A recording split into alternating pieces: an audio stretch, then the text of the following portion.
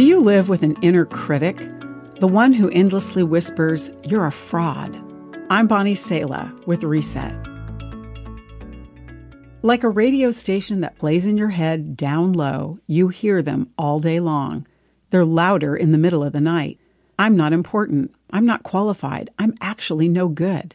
This 24/7 stream in your subconscious is not coming from a reputable source. These lies come straight from your enemy, Satan. Speaking of Satan, Jesus said, "There is no truth in him. He is a liar and the father of lies." But Satan's lies can't alter your worth or what God says about you.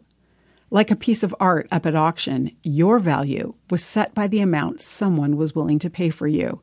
In your case, God paid for you with the one thing of greatest value to himself, the life of his only son, so that you don't have to live and die outside of relationship with him.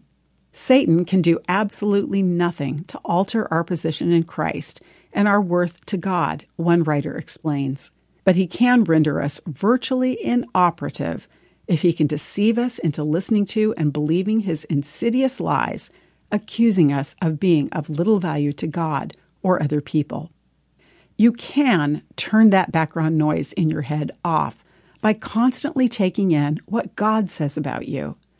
There are many scriptures that speak of our worth to God, but here's one to meditate on today. The Bible says that we are God's masterpiece. He has created us anew in Christ Jesus so that we can do the good things he planned for us long ago. I'm Bonnie Sala with Reset. To read, share, or hear this again, or to find more resources like this, visit guidelines.org.